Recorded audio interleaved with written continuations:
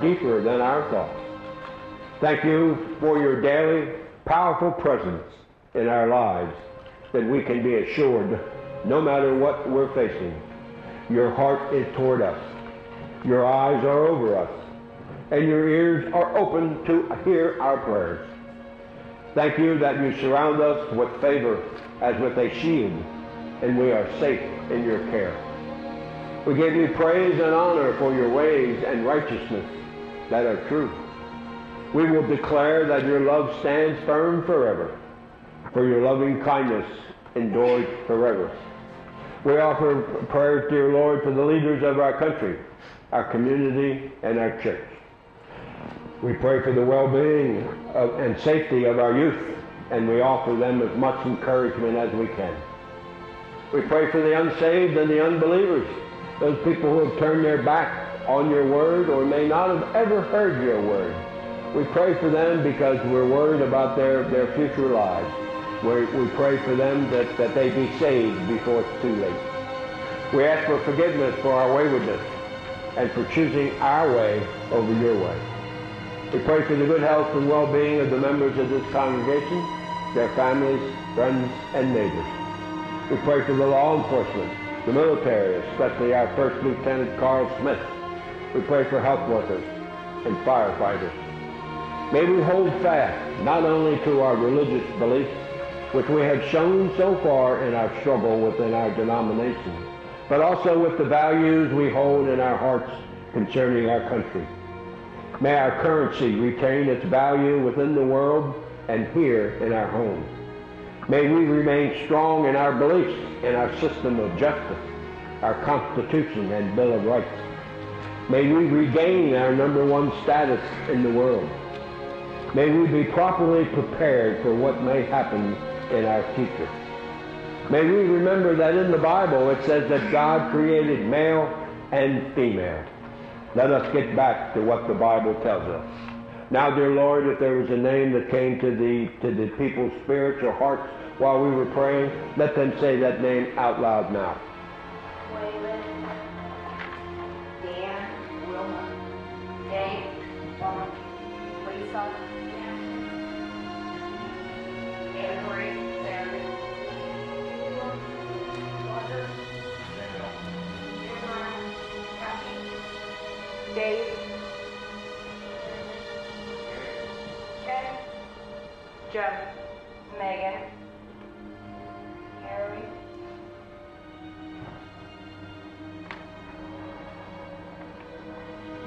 Dear Lord, you've heard the cries from the people of the congregation.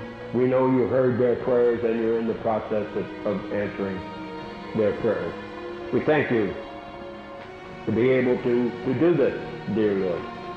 Now let us bring our prayer time to a close by praying together the Lord's Prayer. Our Father, which art in heaven, hallowed be thy name. Thy kingdom come, thy will be done, on earth as it is in heaven. Give us this day our daily bread, and forgive us our trespasses, as we forgive those who trespass against us. And lead us not into temptation, but deliver us from evil. For thine is the kingdom, the power, and the glory forever. Amen. Would our ushers please come forward for the presentations of God's tithes, our gifts, and offerings.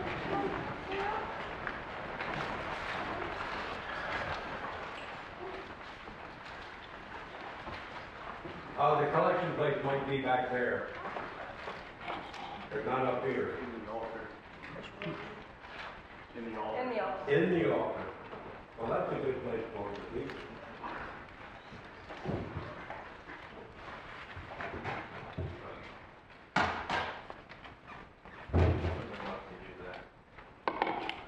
Okay, we found them.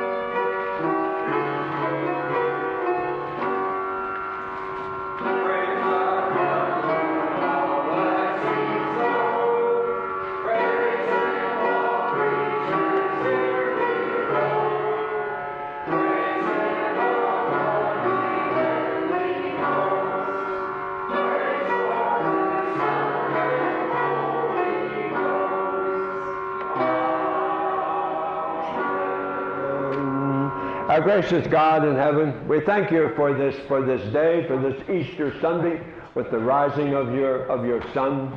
We pray that we know that we will be, because he was resurrected, we will be resurrected as well. We ask that you accept these tithes and gifts and offerings that are being presented by two of our youth this morning. We thank you for them. We thank you for all that has been put in those plates. And we ask that they be used for the running of the church here in Sidman and for spreading your word. We pray all of this in the name of Jesus Christ, our Savior, Master, Teacher, and Friend. And we all said together, Amen. Please be seated.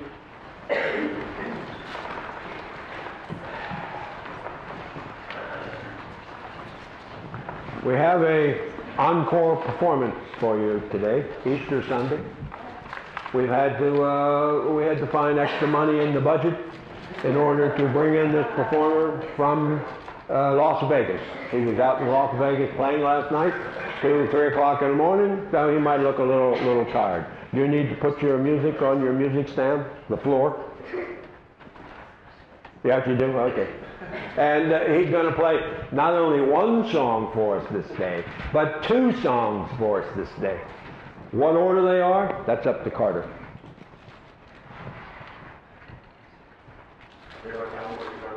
Oh, and he's got a little thing on the end of it this time.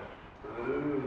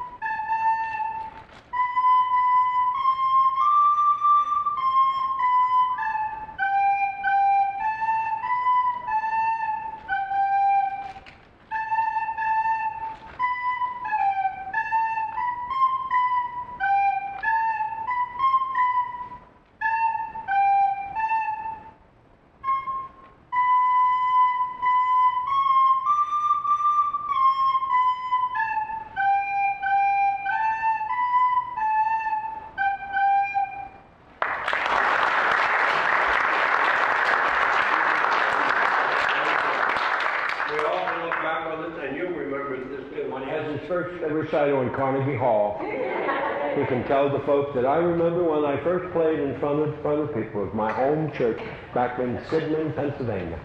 Very good. Now the next time you're going to play, there'll be 3 songs, right? Okay, you won't. Okay, all right. Very good, very good.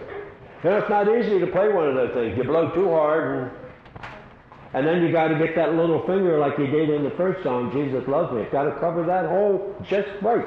And if it doesn't come out. Thank you again, sir. It's greatly appreciated. Now you're on the internet for the rest of your life.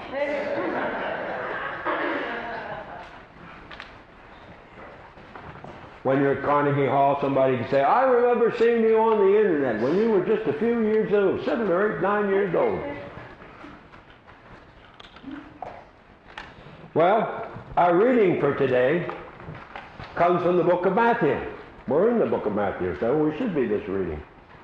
We're on the last book of Matthew, chapter 28, verses 1 through 10.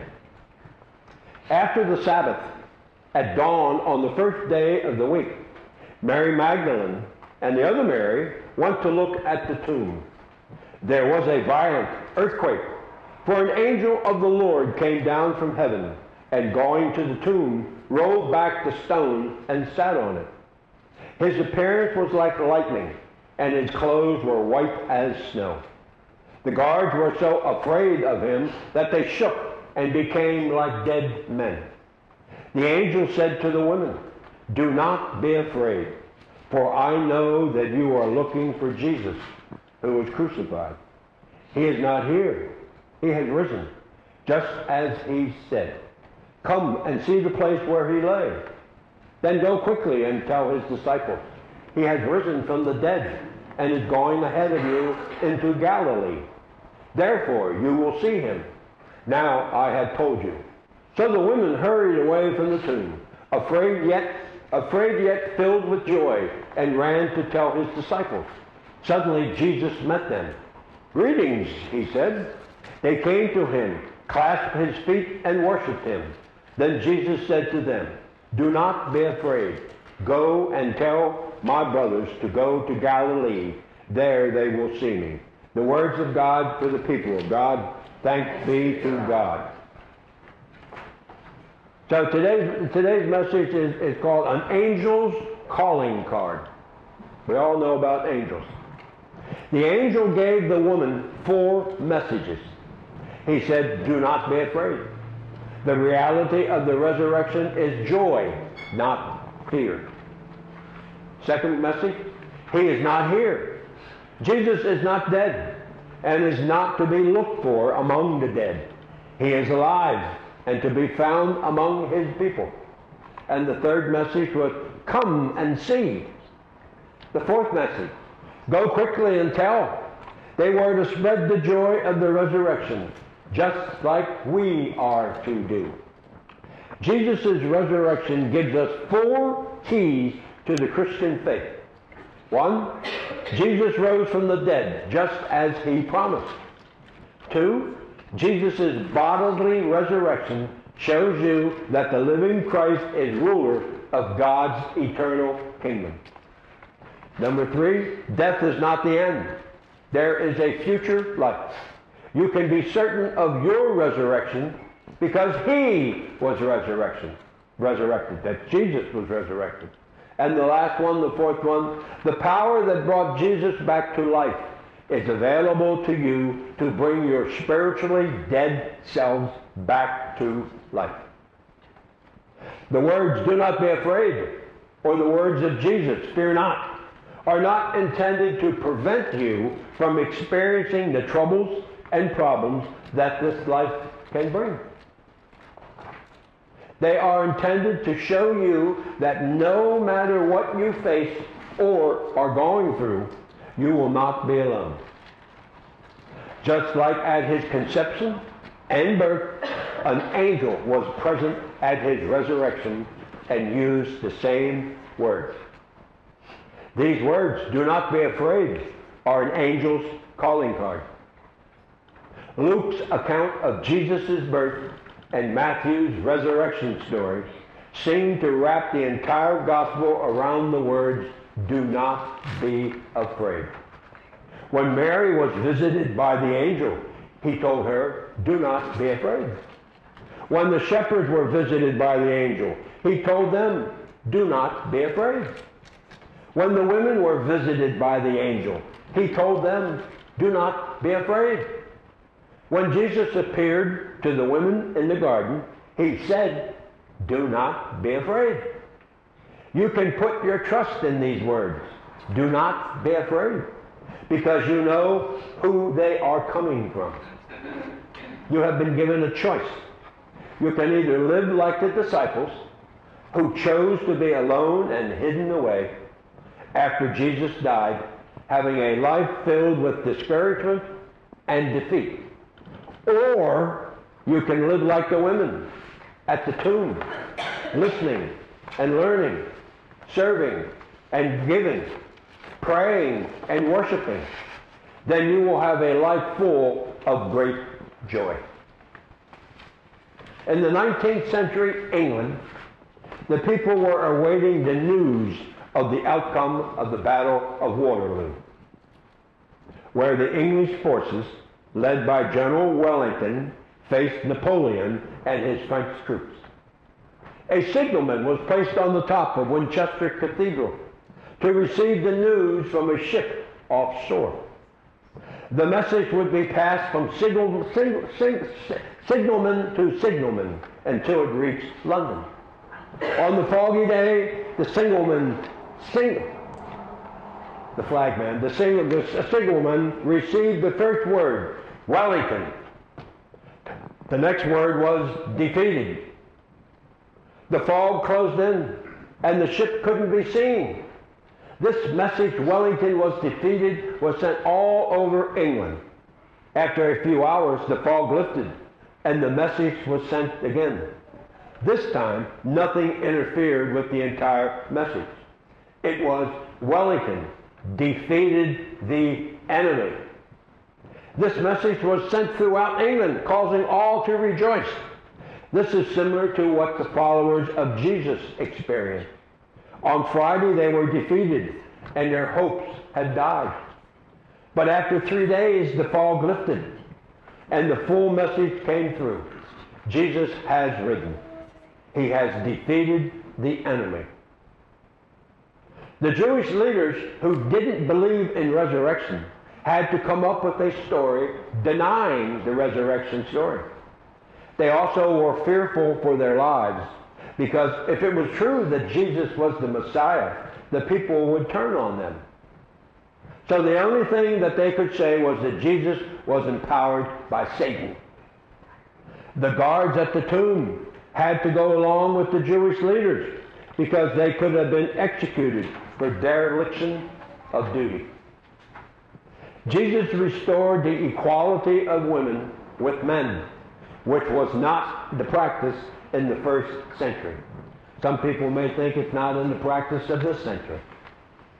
God was bestowing on these women a special honor of being the first witnesses of the resurrection. Women, they were of no value. They couldn't even testify in a